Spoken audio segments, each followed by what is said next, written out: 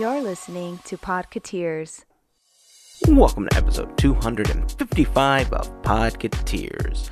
This week we talk about Avengers Endgame decimating records, Guardians of the Galaxy pays homage to different animation styles, reservations for Galaxy's Edge go live, and we talk about our attempts to get a time slot. Plus, Gavin tells us about the Fantasyland Dark Rides. Remember, you can join the conversation on Instagram, Twitter, or on Facebook. Just search for Podcateers, or you can leave a comment on the blog post for this episode at podcateers.com/255. We'd love to hear your thoughts on anything that we talk about in this episode. Hey, if you like our podcast and you'd like to give us a hand on continuing to produce these episodes, we have a simple way for you to do that.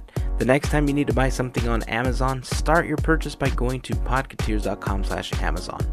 On that page, you'll find a large Amazon button that will take you to Amazon's homepage using our special referral link, and anything you buy will earn us a small commission as a thank you from Amazon for mentioning them on this podcast.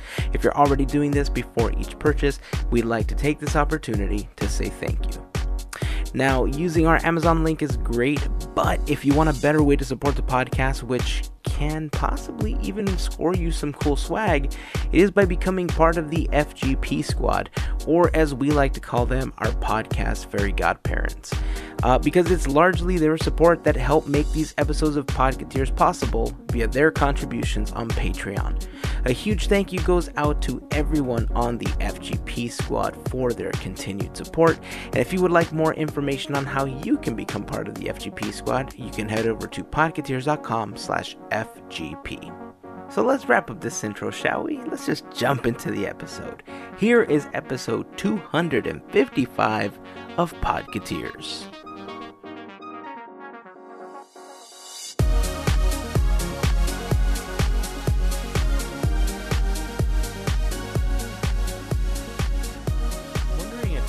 Flavors in the little Coke bottles will come in that vanilla orange thing. Wait, what? At Galaxy's Edge, because I'm drinking one of the last few cans of the vanilla Coke, and I started wondering. Maybe. It looked like they only had 3, so I assume it's Coke, Diet Coke, and Coke Zero. And then, Coke, and then and Coke. The tall one was Dasani water. Yeah. So we shall see. Yeah. Who knows? I saw one the other day that I want to try. It was called like California Raspberry or something. Like, oh yeah, there's a couple. I want to try that one. Like, I'm way more of a raspberry guy. There's that one, and there's a peach one or something. Really? Yeah, peach it looks like it's in good. vintage type packaging. Yep. I've seen it before at the store. Little 4-pack of bottles. It's a 4-pack, yeah. It caught my eye because the bottles and the packaging just looks kind of vintage, and right? I saw that raspberry one, and I thought of you. Well, the other day, Charlie and I were in, what was it, like Old Town Orange, where they've got Watson's soda fountain. Have you guys ever been there? Oh, yeah. Dude, it is so cool. And we both got cherry Cokes, and it's like the old style where they pour the Coke, but they pour in like real cherry syrup, and they put cherries in it. Oh my God, it was so good. That place is awesome. And I don't know if you've ever been, but it's been around since the late 1800s, and it's dope. It's so cool. They've got the original soda fountain in there.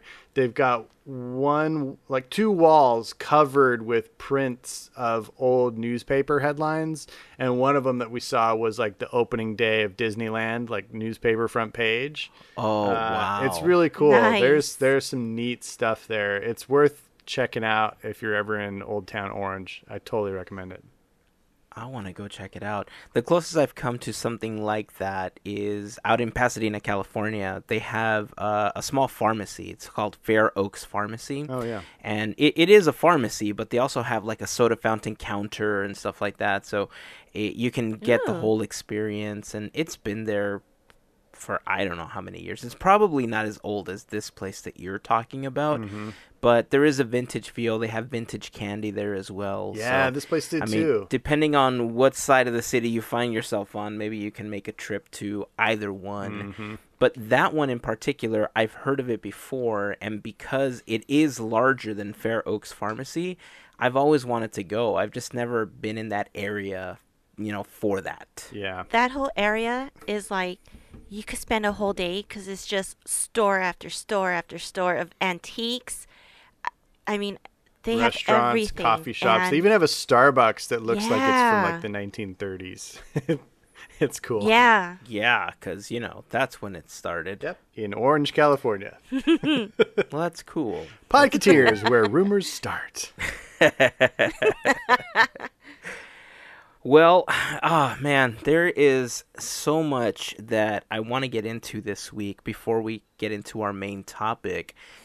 But there was one particular thing that I wanted to bring up because they're doing a couple of interesting things on Disney XD with the Guardians of the Galaxy, like this miniseries cartoon that they're about to put out. Really? As of the recording of this episode, I think the first episode may have already aired.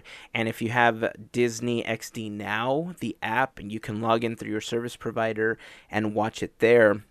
But Gavin, you particularly would get a kick out of this. It's a 4-episode story arc, and each one of the episodes is animated in a different era style. Really? So the first one takes it all the way back to like 50s type animation. The next one is entirely in CG. And so when I first heard about it, I thought, why did I cancel my cable before this? Because Hulu doesn't have those. So unless I get the opportunity to watch them, through other means, anybody that still has cable might be able to see them on demand or, again, log in through the Disney XD Now app to check them out.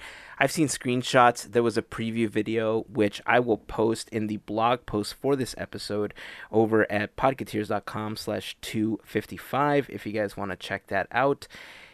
I just thought it was one of the coolest things that they've done in a while because they're bringing a lot of the new era animation and just mixing it in as an homage as they travel through time to all these other styles, in history. That's really cool. I bet it'll be on Plus when you get Plus. Oh, yeah, but I mean, that's November, man. Oh, is it that far off? Yeah, that's November. I Yeah. want it now. I want it now. But yeah, I believe there's a preview.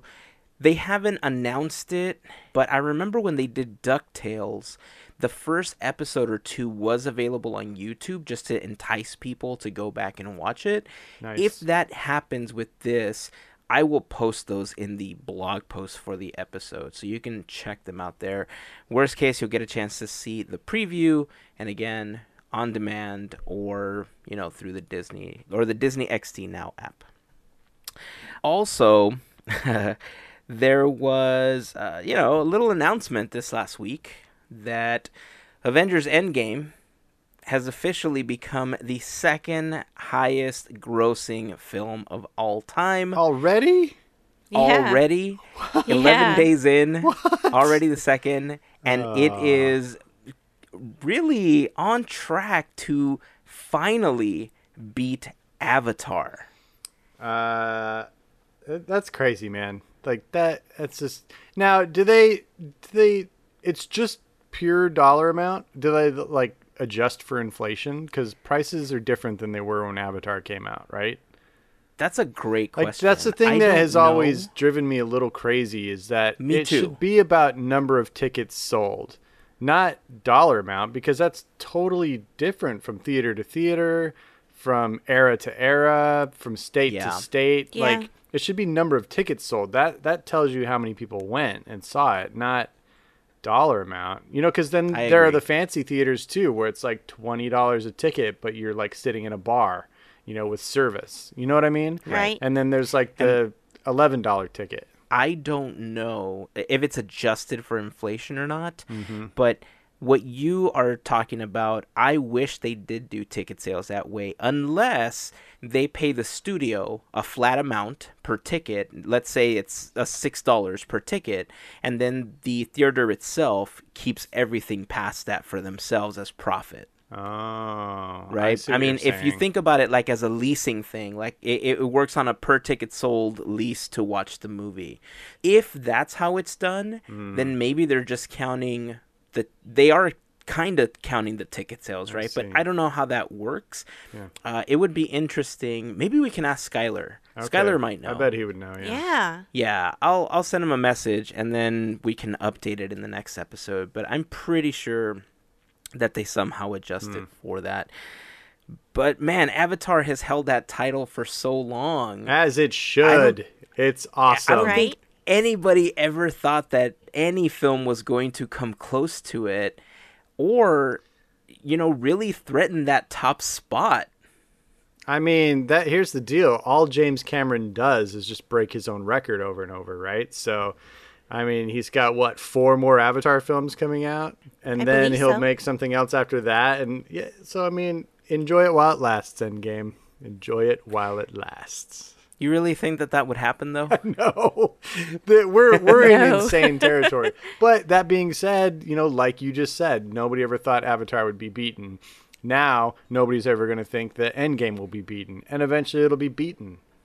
Yeah. Well, what was crazy is that James Cameron's last film, Titanic, held one of the top spots. Yeah, of course. Like you said, and he just kept topping himself. Yeah. Then we had Star Wars in one of the top spots, and now we have Endgame. It's exciting times, man. I'm just so... I need that film on Blu-ray already, just so I can watch it over and over. The emotions that have cycled through my body, believe it or not, still haven't fully purged. I'm still feeling a lot of them from watching it that first time. That's hilarious. What makes it worse is that the latest trailer for Spider-Man Far From Home dropped.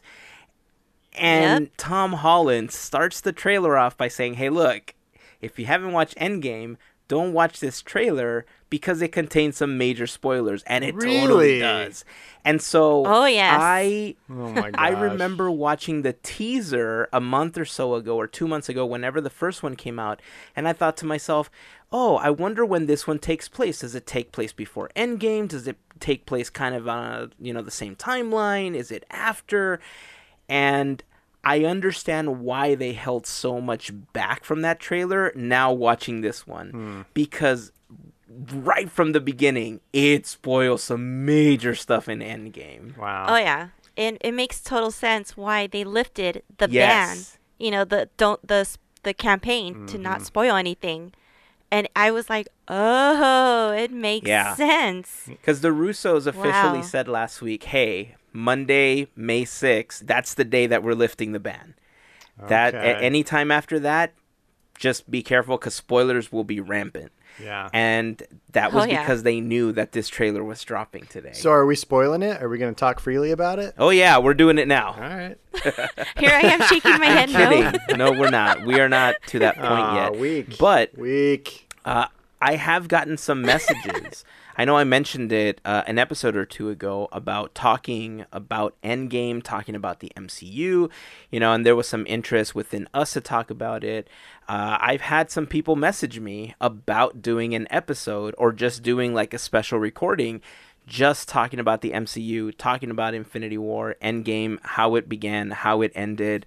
And I'm excited. Ooh. I think at this point, it's just a matter of syncing up everybody's time so that we can, do this because some people are on the East Coast. Mm-hmm. And so syncing up everybody's times will be the most difficult. But I really want to find a time that works because I've just grown to love talking about that. Not just like the theories, but how it differs from the comics. And I feel that every time I've had an opportunity to talk to a Marvel nerd, that I learn a whole bunch, aside from just the little things that I pick up here and there. So that's going to be exciting once we get that. Speaking of which, I've been talking to our friends over at the Die Hard Disney Nuts Facebook fan group, and we're trying to work out a time so that I could do a live broadcast with them so we can talk about the podcast. Ooh. So nice. That's exciting. Very so cool. Shout out to everybody there. Heck Ron yeah. and Mel, they're awesome. They've always been super supportive of the podcast. So quick shout out to them and quick shout out to everyone on the DDN Facebook fan group. Look for that soon. More information will be announced. make sure that you're on their page, on our Facebook page, and we'll announce it on Instagram and on Twitter once that's available. FYI, do you guys still watch SNL? Yes. No. Yes? Okay. On YouTube, there is a skit that they did in this last episode. Adam Sandler finally came back to host. Really? We haven't watched it. His monologue was funny. Nice. But they did a skit that any Marvel fan and any Game of Thrones fan would appreciate, because they did Family Feud, Avengers versus Game of Thrones. Nice. Nice. So I thought that was pretty funny, especially considering that for the last couple of weeks, it's all anybody's been talking about. Game of Thrones and Endgame. That's it. That's been on everybody's... Yeah. Yep. It's been a pretty awesome couple weeks, guys. Face. Let me tell you. Gavin's face is priceless right now. It's one of those like, yup, I'm so done faces. It would have made for a perfect meme right there. So with all that said, there's one major thing that happened this last week. We hinted at it an episode or two ago, and I, quite frankly, I was a little bummed because I've been a part of things like this, and people's servers or company servers just can't handle the load. I'm talking about the reservations for Galaxy's Edge going live to the public. Now, we've talked about it in the past. Disney had offered reservations to anyone staying on resort, so any of the Disney hotels did have an opportunity at the first crack at getting those reservations. So a lot of the people staying there, you're going to see a lot of videos in the upcoming weeks and a lot of pictures. And we had our first chance, believe it or not, the day I had a really large presentation, all-staff thing at work that I just happened to be one of the people putting it on and was working. Easy to balance, right? So Disney decided to open up the website at 8 a.m. This was on May 2nd. And at 8 a.m., they made the announcement that at 10 a.m., reservations would be available. Yep. But they did a really interesting thing. They created a sort of digital queue where you were kind of in line without being in line. So it just kind of kept a marker in your web browser, like with a cookie or something, putting down the time that you landed on that page. And so every so often, the page would refresh, and you would either continue to see that please continue waiting message, or if you were lucky enough to get it super early on, you got a congratulations, you can now make a reservation for Galaxy's Edge, and it showed a couple of different days, some times for you. If those were not suitable, you could click more times, and it showed you more times. You had to log in using your Disney ID, and you were able to bring 5 friends with you. So a total of 6 people worked on that reservation. I sat at work. I was kind of doing dual duty because I was paying attention to this event thing that we were running, but I had my phone open on that web browser, and I was logged in, and I just kept looking at the screen, hoping that it would refresh, and I would see it refresh. I took an extra battery with a cable so I could make sure that my phone didn't die on me while I was, waiting for this to happen. And I would say about 45 minutes into it, my screen refreshed, and it said, "Congratulations, you're making a reservation for Galaxy's Edge." Oh man! And I freaked out. And so you were on stage in your presentation. No, well, at the time I wasn't presenting, but I did get a little giddy, and so I kind of started like shaking in my chair, and I'm like. And so the people around me were like, what is going on over here? And so I signed all of us up, and I was just super happy. Our reservation isn't until the second week of June, but overall, it's sooner than the 28th when it opens up to the public. We do get a 4-hour window, and I'm blown away, because, we're going to talk about some of the problems in a moment, but I'm kind of blown away that we got a reservation. Me too. I said that before. Like, I wasn't going to hold out a lot of hope that we were going to get it because of all the reasons you said, and because they were giving first dibs to the resort guests. And I'm still shocked. I'm thrilled. I'm elated that we got those, but man, I can't believe we did. And I know a lot of people who didn't. So we're kind of in the elite crowd, I guess. I was almost one of them that wasn't going to get anything. And actually, I think out of everyone that I personally knew, I was the last one to get anything. And that's, I was able to get one like the mid to the late part of June. Oh, interesting.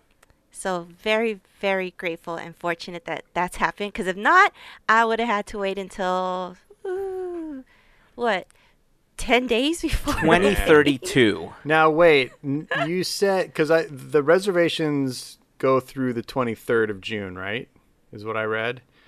Yes. But Hazen, you just mentioned that we'd have to wait until the 28th of June. Is there a gap in there when they're going to No, I just didn't remember the day. Oh, okay. All right. That struck me as kind of weird, but cool. Yeah, no. Oh my gosh. Melissa's right. I'm pumped. And you know what's cool? I don't know if they're going to do this. They probably won't. But you know how at the end of the night at Disneyland, you don't have to leave at midnight, especially if you're in line for a ride at 11:55. Uh-huh. I don't know. We might get an extra 20, 30 minutes. You don't know. That's kind of cool, right? Yeah. I mean, overall, what do you think about the time slot, the idea? Because we talked about this when we first imagined how they were possibly going to do this. And we talked about how Universal did this with Diagon Alley. And, now that we've seen it, it's exactly what Disney is doing. Mm-hmm. The only difference is that for Diagon Alley, you had to go in person, swipe your pass, and then they told you come back during one of these time frames. They were day of. They weren't necessarily done in advance. Okay. I guess with the anticipation of the crowd levels, the way that they did it, I think, was pretty smart.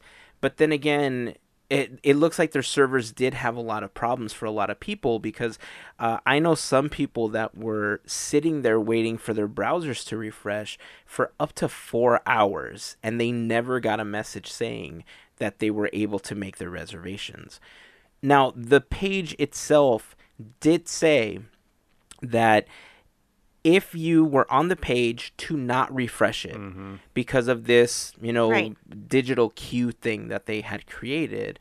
And it was an invisible queue. You couldn't tell where you were in line. You couldn't tell how many people were ahead of you. But it did specifically tell you that if you came back anytime after 10 o'clock and if you refresh your screen, you would lose your place in line. Mm-hmm. So I'm wondering if maybe people's web browsers were force refreshing and it was losing their place in line, or they were somehow manually refreshing and they were losing their place in line, putting them further and further and further behind people. Because I left my phone alone. I logged in and I sat there, and I would physically see the refresh bars fill up, and then the page would slightly flicker, and I knew that it had just refreshed. Yeah. But outside of that, I almost feel like people's browsers were force refreshing the full page and they lost their spot, or they were getting antsy and they thought maybe if I refresh my screen or go back or something, I'll get a better spot. So my screen kept refreshing, but I had a friend who had their screen, and once they found out that the reservations were happening, he actually started refreshing the screen himself. Ended up getting a reservation before I did. Oh, interesting. Yeah, and I believe he got in line a little bit after. There were people who were commenting, saying that they were, let's say they logged in at, let's say after 9, but they ended up getting a reservation, later in the month. So I'm assuming it was basically like the first, of course, the first week or for the first 2 weekends, were just that's what was causing all the backup and whatnot. Yeah. Just that whole chaotic 1st chunk. But afterwards, it's just I was able to I was like, forget it. I'm just gonna refresh it myself, and I was able to get a screen. Granted, everything was pretty much gone, but it's better than nothing. So when you finally were able to refresh into the screen that told you, hey, like all these days are gone, you had manually refreshed it. It didn't do it on its own. No, I was actually on since 8. Oh, okay. Because Yeah. I had set an alarm on my phone for 9:45 because I didn't know if I was going to be able to do any of this. But I knew that there was going to be something happening at 8 a.m. And thankfully, my cousin John, shout out to my cousin John, he kind of kept me in the loop. Like, he was sending me text messages saying, hey, this and this is what's happening. At 10 a.m. is when you're going to want to log on. We're going to try to, get as many people in. And a lot of people had plans because we knew in advance from the 8 a.m. announcement that you could bring 5 people in. So at that moment, I think people started asking themselves, okay, we're all going to try to make reservations. Who am I bringing with me? Right? Mm-hmm. And so he was able to get their reservations. And I had told my boss, hey, look, 9:50 rolls around and I'm severely going to have to go to the bathroom. And she's all like, why? I was all like, because I have something coming up and I'm going to have to go to the bathroom. And she's like, oh, is this your Star Wars thing? I was like, yes, it is. She's all like, okay, then you go to the bathroom. So she already knew that something was going on. And then once John sent me the information that they were going to do this like kind of digital queue thing that you just kind of logged in and you waited, I just sat there. I didn't have to go anywhere. I literally just sat there just waiting, looking at my phone, running the thing, listening to what was going on stage. And then when it finally came up, that's when I Homer Simpsoned out.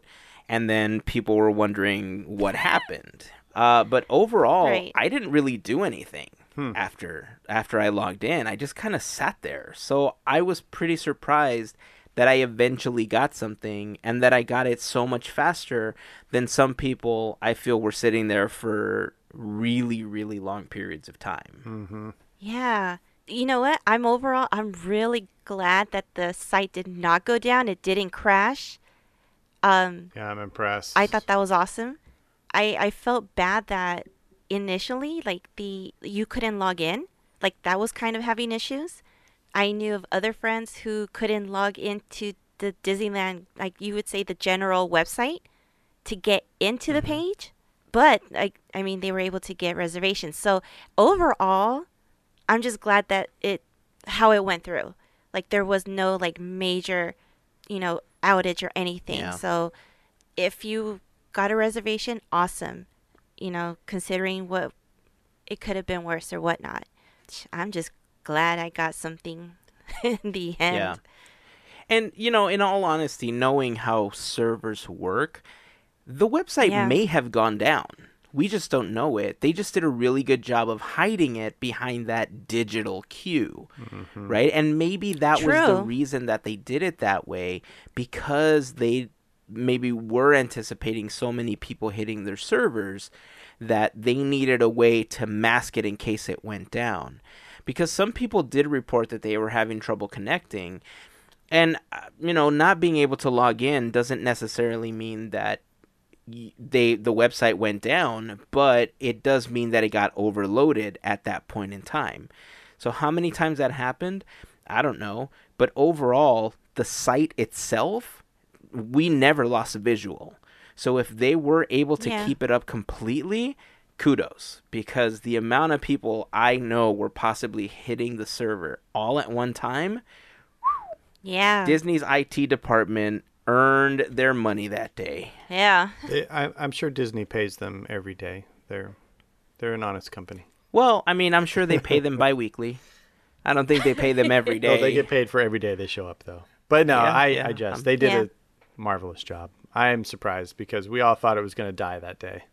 Yeah. Well, we want to hear from you. If you had an opportunity to try to get a reservation for Galaxy's Edge and you were successful, join the conversation and let us know what your experience was like over on Facebook, Instagram, or on Twitter. Just search for Podcateers. And if you tried to and didn't get a reservation, we'd also like to hear from you and what your experience was like. Were you on since 8 o'clock? Did you log in just before it started? Because I'm getting conflicting information, especially now with what you said, Mel, that, really disconnects the stories that I'm hearing outside of our group regarding when people connected, how long they were on, and some people didn't get reservations. Mm-hmm. So, yeah. I mean, we'd love to hear from all of you. All right. Well, before we get into this week's topic, I've been working on what I'm going to talk about next week. And man, there's just so many interesting things about Fantasyland. Gavin is going to take us into that wondrous world today. Yeah. But before we do that, I do want to remind you guys that this episode of Podcateers is brought to you by the awesome FGP Squad. What is the FGP Squad? They are a group of listeners just like all of you that help us out with a monthly contribution via Patreon. If you would like to help us out and become part of the FGP Squad, you can do so by heading over to podcateers.com/FGP for more information on how to join. And starting in June 2019, as we're ramping up for our 5-year anniversary, we're going to start giving back to everyone on the FGP Squad by doing giveaways of shirts and other swag in the gear section. So stay tuned. The first announcement was already made on Patreon. So again, more information can be found over at podcateers.com/FGP. And to every member of the FGP Squad, thank you as always for your continued support. Okay, Gavin, are you ready for this, man? I'm so ready. Let's do this, So dude. excited. I'm excited about this. I love this Yeah. area of the park and the history. I love it. Let's just do this. Let's just jump in. Let's go. All right. So, as Hazen hinted, we're going to be talking about none other than Fantasyland at Disneyland. And we're going to be taking a slice of Fantasyland. So, we're going to focus on the dark rides today. Woo! So, Fantasyland dark rides, this is what I call where the fairy tale comes alive. So, since that very first famous Lost Weekend in which Herb Ryman, with Walt hovering over him, created that epic first drawing of Disneyland that has become so legendary, Fantasyland has been a central concept to the park. It is possibly the most central, important, and influential land in all of Walt's original Magic Kingdom. For many people, Fantasyland is Disneyland, and the dark rides are a key to this magic. So, many people don't know what the term dark ride means. I often come across people in my life, and I usually steer conversations towards Disneyland, whether they like it or not, as us Disney nerds do. And oftentimes I have to explain what I mean when I say the term dark ride. So here's the definition according to Wikipedia, which I think is a very good definition. A dark ride is an indoor amusement ride on which passengers aboard guided vehicles travel through specially lit scenes that typically contain animation, sound, music, and special effects. So that's the basic definition of the dark ride. They actually date back to the late 19th century and are still being created and evolving today. So along with things like the carousel and the roller coaster, they are quintessential amusement style rides. So Fantasyland opened with 3 dark rides on its opening day, July 17th, 1955. They were Snow White Adventures, Mr. Toad's Wild Ride, and Peter Pan Flight. Eventually, 2 more dark rides were added to the Pantheon with Alice in Wonderland and Pinocchio's Daring Journey. Now, technically, It's a Small World could be considered a dark ride, but I'm keeping that one a little separate because it's kind of its own thing, and it kind of deserves its own whole episode. Also, hint, hint. By some definitions, some people would consider Matterhorn a dark ride as well, but we're leaving that one out, and we're going to stay with the Fantasyland Castle area proper with our dark rides. So, very famous, legendary people, Ken Anderson, Claude Coates, and Bill Martin were the main creatives on the original Fantasyland dark rides, with Bob Gurr also contributing to Mr. Toad. These 4 people basically created the modern definition of the dark ride, which was previously known to refer to cheap tunnel of love type attractions that you would see at carnivals and boardwalk amusement areas. Yeah. The Disneyland dark ride brought atmosphere, detailed set paintings, sculpted characters, lighting effects, ambient effects, innovative track layouts, and of course, reference material pulled right from the classic Disney films that ultimately made Disneyland possible. And we've seen plussings in the last couple of years that have included projection technologies to further enhance the experience. One of the key effects used prominently in the first 3 dark rides was black light and ultraviolet paints. This technique had already been used for dark rides previously, but the Imagineers, most of whom were animators and expert artists, really pioneered the use of this effect in the set and character paintings they created. Their skill as artists allowed them to create much more vivid, lifelike scenes. Of course, this is still largely the basis for the look of all Fantasyland dark rides. The dark rides are not all under the veil of black light, however, and even more artistry was applied to murals in the queues and the opening and closing scenes, both of which were typically lit with incandescent lights before the drama begins to unfold under the black light veil. So in 1959 and 1960, they did the first kind of major update and renovation of the Fantasyland dark rides. And this time around, Yale Gracie and Raleigh Crump were called to duty. They were assigned to the first major update of the Fantasyland dark ride effects, many of which just didn't work anymore. They had a lot of great ideas in those original years, but they were doing a lot of things for the first time anywhere in the world. So some of those things just didn't work out. They added more dimension, more texture, better lighting, updated track designs, and infrastructure. One of the things that had to be updated a lot, I'm sure Hazen will talk about in the next episode, was the suspended track for Peter Pan. Much calamity happened in those first 5 or 6 years. And it's kind of funny when you go down that particular rabbit hole. Yeah. And then, of course, in 1982, Fantasyland was more or less stripped down to the studs, redesigned and rebuilt, this time with Tony Baxter at the helm. He and his team transformed the look of Fantasyland from a medieval tournament setting to that of an eclectically European village of various ages.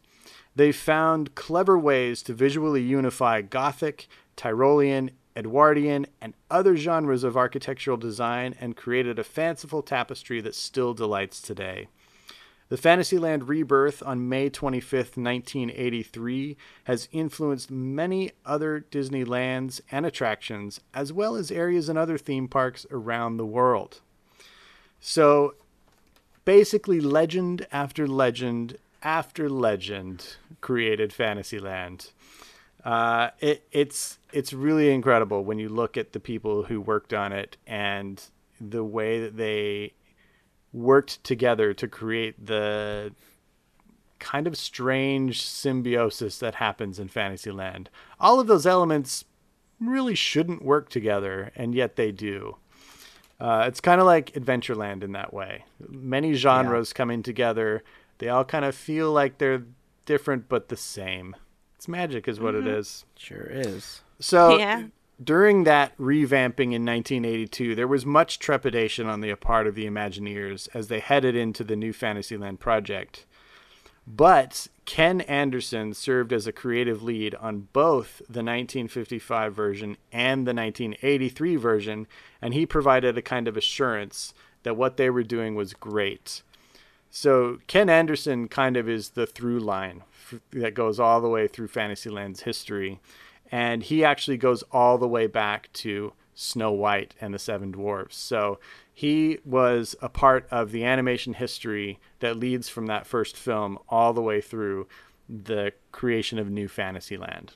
It's really incredible. That's awesome. Yeah, really incredible. Yeah.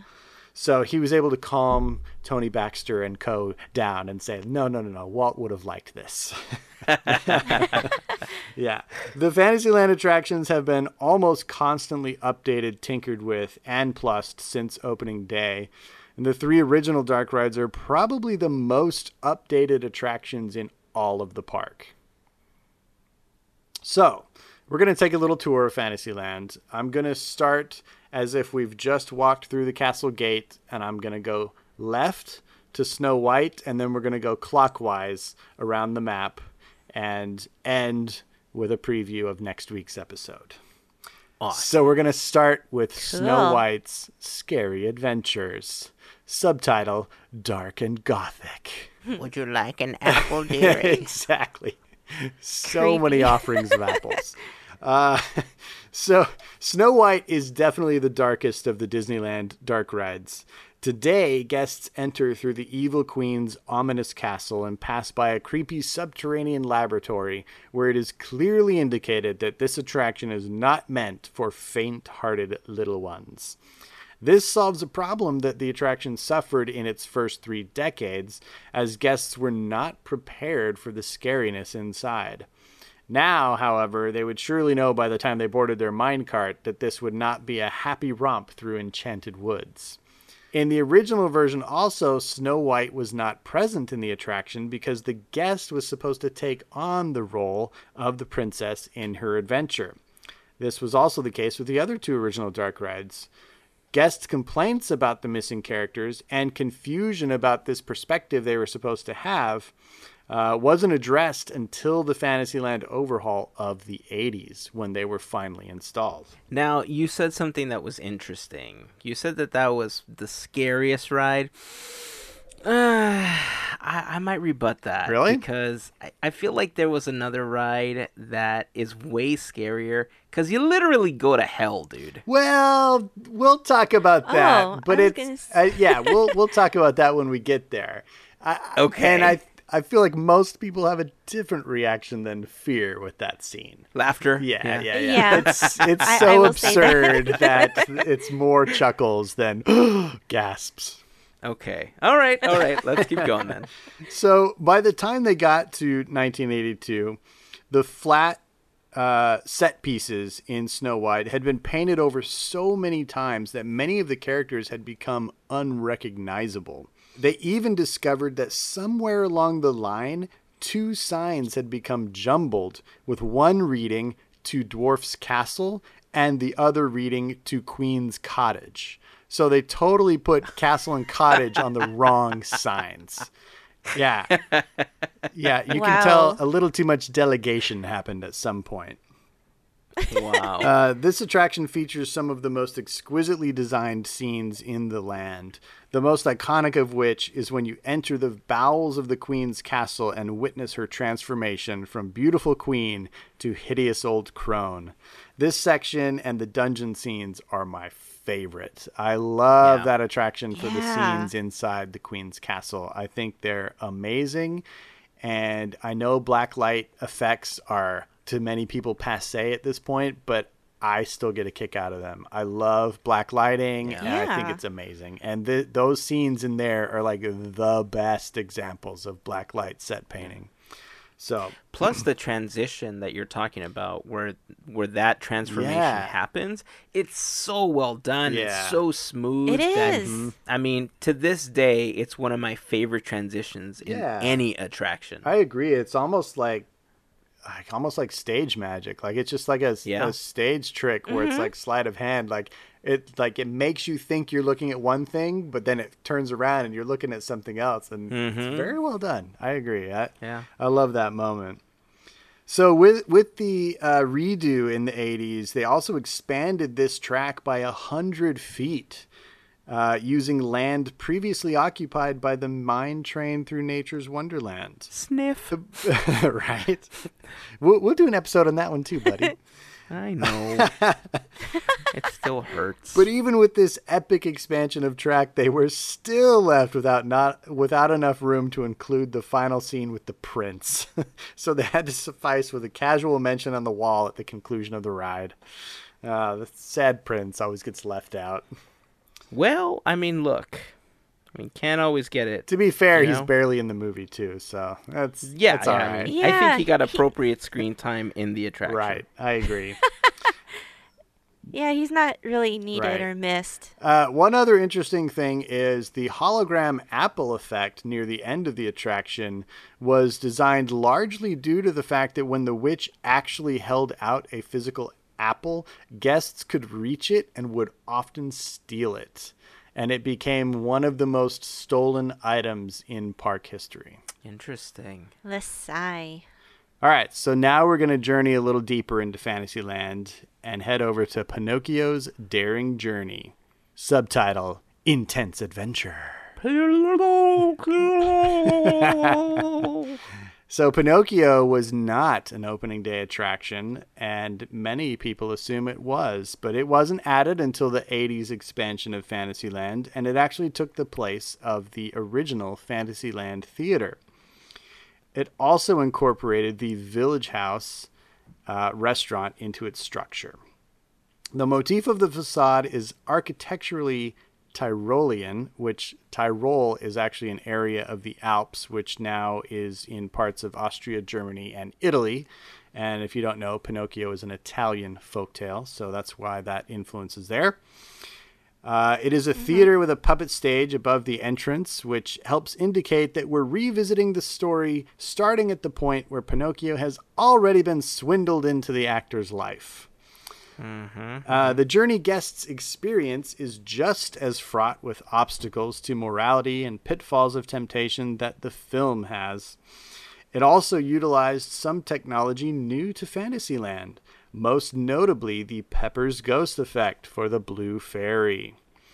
At the time of the opening, this attraction was actually the most advanced of all the Fantasyland dark rides, which is hard to believe considering it is probably the one considered by most to need the most updating today. Yeah. Which is sad for me because, as we all know, Pinocchio is my favorite Disney film. So wait till we get to the Armchair Imagineering episode. Oh, I'm sure you're going to tear that one apart. Spoilers. There are several incredible set pieces in the final segment of this ride, which is the segment that really keeps me coming back. So the segment where after we've encountered Monstro and we get back to Geppetto's village, the ultraviolet paintings in this section are absolutely astounding. And to me, they give you that same incredible sense of depth that they developed in the shots of the original film when they were doing all the shots of the village. That's when they were really pushing the limits originally of that multiplane camera technology. And when you head into that section, it makes me feel like I'm actually in the film. You're talking about that short segment where you see Jiminy Cricket coming down, right? Yeah, right you after see him Monstro? come. Okay, so you round the corner where Monstro is, and then you see Geppetto, and he's saying Pinocchio. Yes. And you round the corner, and Jiminy Cricket is like, "We're almost there," or something like that. Yeah. Okay. And you come around, and you're looking at the village, and you kind of go around a street corner, and you see Geppetto's workshop in front of you, and above it you see the star glistening. The star. And then you enter the shop. Like, those set paintings in there are so exquisite. I that's the part that keeps me coming back to that attraction. It's so good. I agree. And I would be so sad if it went away. / happy if it was awesome. All right, so now we're going to jump to the other side of Fantasyland. We're going to stroll past King Arthur Carousel and down around the teacups, and we're going to make a right around the Mad Hatter Hat Shop. And don't ignore the restrooms. We're going to ignore the restrooms, and we're going to visit Alice in Wonderland. a.k.a. Yay! the avant-garde whimsical ride. So Alice, appropriately, was late for a very important date, not once, but twice. So it was originally planned to open with the original 3 attractions on opening day, but it missed it by almost 3 years as delays and budgets stopped it from happening right away. So it finally opened in 1958. And then with the revamp in the 80s, it missed that opening by almost a full year and opened in 1984. So Wow. the White Rabbit apparently keeps the time for Alice in Wonderland, and it's just always showing up late. So if they ever redo it in time with another attraction, it'll show up later, I promise. Interestingly enough, it was originally conceived as a walkthrough attraction, kind of like a lot of what we hear about the Pirates of the Caribbean attraction.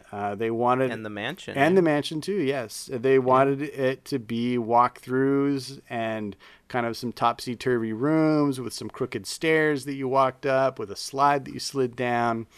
But eventually, basically due to the delays, they were allowed time to concept more, and they were allowed time to really come up with some creative ideas to get people into the Alice in Wonderland story. One of the cool things they decided to do was create it as a 2-story dark ride when they realized that they had extra room above the Mr. Toad attraction. So this is the only one that is really 2 stories. I mean, Peter Pan kind of is 2, but you never really travel to an upstairs and a downstairs like you do in Alice in Wonderland. So there's a lot of dynamic movement in Alice in Wonderland, so you're going up, you're going down in several different sections. And I think that's really neat. So this delay also meant that they had time to make more 3-dimensional sets and characters instead of relying so heavily on the original 2-dimensional flat cutouts that the other dark rides had. It also features the only outdoor section of track amongst the Fantasyland dark rides, which is kind of awesome. Interesting fact, Catherine Beaumont, the original voice of Alice, came back to do the vocals in both the original version in 1958 and the revamped vocals in 1984. So it's kind of like Jodie Benson and Little Mermaid, like the Alice voice is just always Catherine Beaumont. It's kind of cool. Yeah, that's cool. That's awesome. And the location for Alice, which was originally planned for where Pinocchio is now. The relocation allowed for a beautiful double attraction corner now with the teacups being right in front. And, with the addition of the Mad Hatter hat shop right there, I love that we have kind of a little Alice in Wonderland corner of the park. Yeah. I think it's great. If it was on the other side, I don't know if they would have been able to pull all of that off because of where they had to move the teacups. So I'm kind of glad that it didn't end up over there.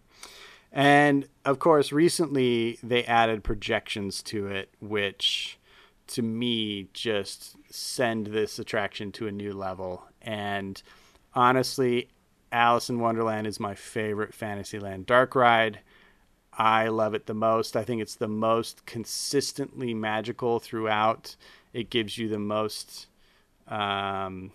variety, I feel like, of color and character and effect and music and story, and you get so much. I love it. So it's my personal favorite. Same. What's crazy about Alice is that it almost fits the story too, as far as where it's located, because in general I feel that sometimes people think that the Fantasyland dark rides are just the ones around King Arthur's Carousel. Mm-hmm. You see the castle and then whatever's to your left and your right.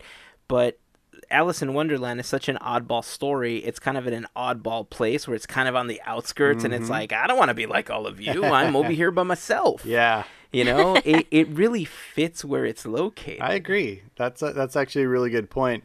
And then, but on the flip side, it's also in harmony with the other ones that it lines up with, because it touches Toad and Toad touches Peter Pan. And all three of those have English origins in their stories. So I think it's kind of cool that one side of Fantasyland is all the English tales, and then they're facing them as King Arthur Carousel, another English tale. So I kind of like that symmetry as well, though. Nice. So I hadn't thought of that part. On that note, we're going to peel out and take a hard left turn to Mr. Toad's Wild Ride, subtitle Zany Thrills. So Mr. Toad's Wild Ride is wacky from end to end. It has always been the most frenetic ride in the park, and on opening day, it was actually considered to be the only thrill ride in the park. It features the climactic, impressive, yet simple train crash scene, followed by the most mystifying scene in all of the park. I'm speaking of the Hades or Jaws of Hell section at the end, which Hazen mentioned before. Apparently, Walt completely signed off on that from the beginning, so it was never a question of whether or not they could get away with it. And making a scene with that type of content in it was just an afterthought. And, they really enjoyed making that scene. In the 1959-60 update is when master sculptor Blaine Gibson actually came in to sculpt 3D versions of those little devils, which were actually 2D in the beginning. So another legend comes into the picture. Nice. So Mr. Toad, when I was a kid, was my absolute favorite attraction. Like, I loved everything about it. And for that reason, I love going on that ride still today. I think it's just so much fun. You can't not grin when you're on that ride. It's just pure happy to me. Like, it's just this stupid idea of this car just careening through Toad's own house at first, and then out through this town and through the docks and down a train tunnel and then through hell at the end. It's like, what? Yeah. What? Okay. And so because it's so wacky throughout, and because that section at the end is so unexpected the first time you see it, most people don't react with fear. They react with either like a big question mark or just laughs because of the absurdity of it all. And it's just so delightful. It almost got nixed, just like the Magic Kingdom one in Florida did, when they were looking for places to put Winnie the Pooh. And thankfully in California, Pooh was put over in Critter Country.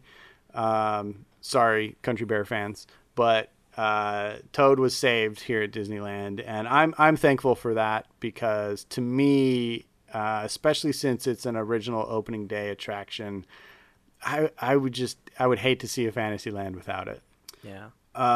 One final awesome fact: a single voice actor, Corey Burton, the voice of Ludwig von Drake and Captain Hook, performs every single voice in Mr. Toad's Wild Ride.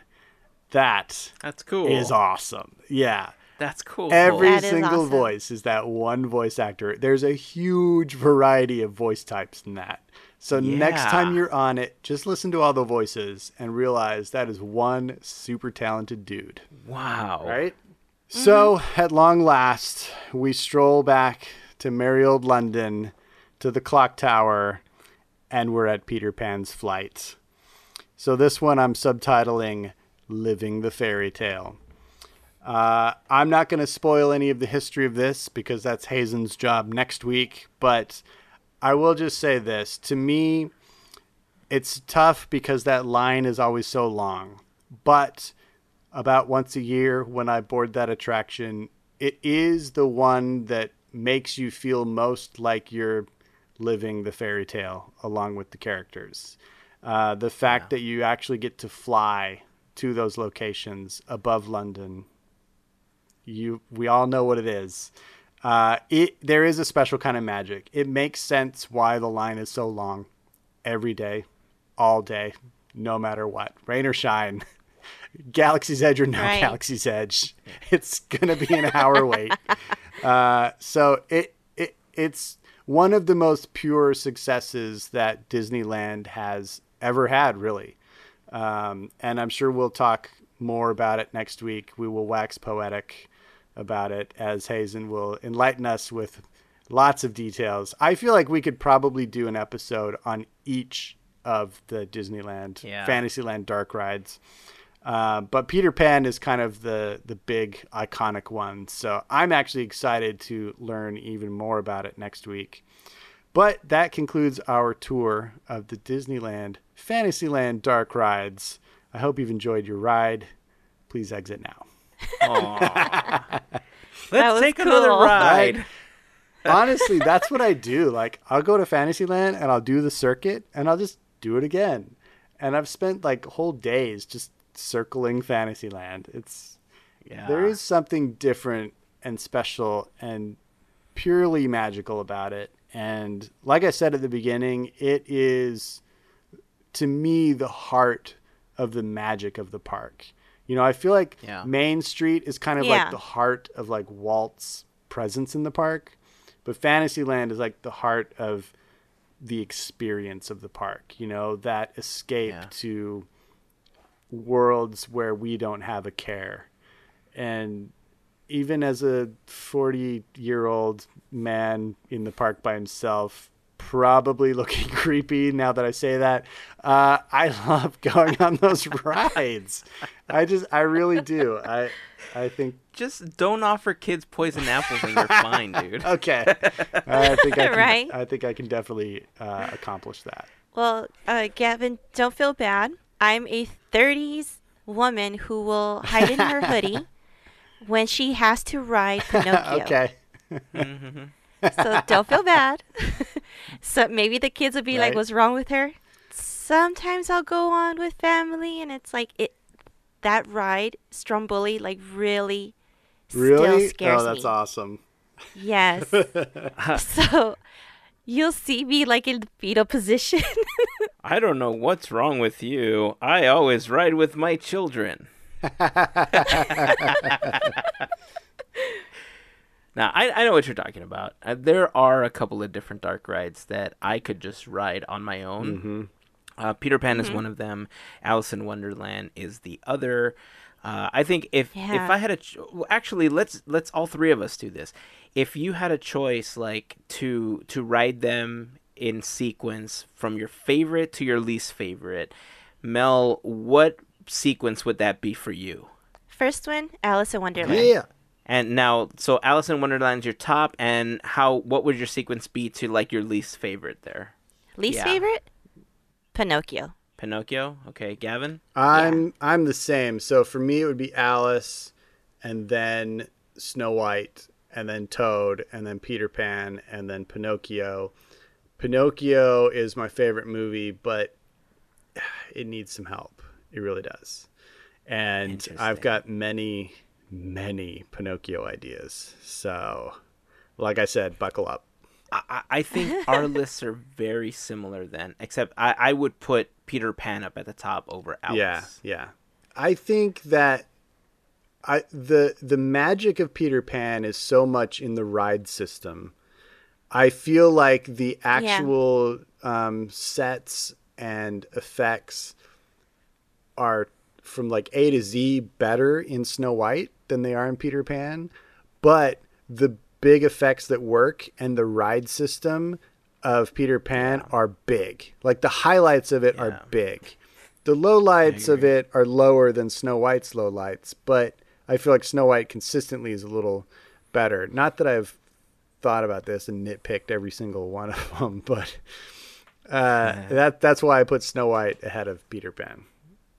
That's cool. Yeah, I thinking about the Armchair Imagineering episode that we're going to do about Fantasyland in a couple of weeks, I've really been thinking a lot about what I would like to see changed. And I mean, whenever we go into Fantasyland, there's always these bottlenecks that I feel like we could just get rid of, and there's these things that I just would like to change. But at the same time, listening to you talk about Fantasyland and talking about how it's the heart of the park, really, I just agree with that so much, because there's so much innocence and there's so much enjoyment just in that area, knowing that it was there pretty much from opening day, even though it's changed visually over the years. Things have moved, from where they originally were. The essence of the area is still there. And I think it goes back to Walt's idea of having this area where his daughters could play and that families could take their kids. And, like you said, Main Street is the heart of where Walt started off, but that's just an entrance to the magic. Everything else, we talk about the hub and the spoke and how everything leads to a different land. There's a reason why Fantasyland is dead center in the park. Yep. Why you walk straight into Fantasyland, because that is what Walt visually wanted you to be led to. There's no turns left or right. You go straight in, and that's where you can start. And then from there, you can go anywhere else in the park. Yep. So there is a lot of heart and soul in that area, but oh man, it needs some improvements. And so I had already started thinking about what I would change, weeks ago, but now I have this one idea that I don't necessarily want to change. I just want to build on it, and I just keep thinking like, ooh, and then what about this? And what about this? And in my head, it's just, I know you tell me don't break down an entire area, and I joke about it all the time. I'm just going to demolish everything and start from scratch. This idea will allow me to not do that while rebuilding all at the same time. Nice. I like it. I like it. Interesting. I think we can find a happy medium. I think, that first demolition of an entire land that you tried to pull off was the extreme, and we've kind of reined you in. So I think you kind of understand the balance. So I'm gonna let you play. I'm gonna let you play on this next one. Nice. All right. Nice. Don't worry, I won't take down all of Disneyland like I did with DCA. I say that because I've got some Much appreciated. epically huge ideas myself. I only have one. Okay. But I think that the way that it's all going to play together, I think it'll be super fun. Cool. So there's a little teaser for the Armchair Imagineering episode that's going to be coming up in a couple of weeks. Next week, as Gavin talked about a moment ago, next week I'm going to be talking about Peter Pan's Flight and the history. It is an attraction that apparently everybody loves because, minimum 1 hour wait on a good day. Yep. And on a bad day, 17 and a half hours. So, we'll see. I know you guys are going to enjoy that portion of our Fantasyland talks. And I think that's going to wrap it up for this episode. What do you guys think? Sweet. Yep. Yeah? Yeah. Sure. All right. Well, if you want to join the conversation and tell us what your favorite Fantasyland attraction is, make sure to follow us on social media. We are Podcateers on Facebook, Instagram, and on Twitter. Leave us a comment. Let us know which one your favorite attraction is. And if you could get rid of any attraction in Fantasyland because, you just either don't like it or you think that you might want to put something better, what would you want to replace? I know we all have that one attraction that we just feel doesn't need to be there. Which attraction would you replace? We're going to put you in the Armchair Imagineering seat today, and we'll share your answers in an upcoming episode. And that's it. Ready? Yeah, let's go to Fantasyland. Is it taco time? No, it's Fantasyland time. You can get a turkey leg in Fantasyland. Okay. All right. Fine. All right. I'll bring my own tortillas. I'll make turkey tacos. Ooh. Okay. All right. Let's go. All right. So that's going to wrap it up for this episode. So until next time, keep dreaming, keep moving forward, and always remember to pass on the magic. Have a great week, everyone. Bye. Made you look.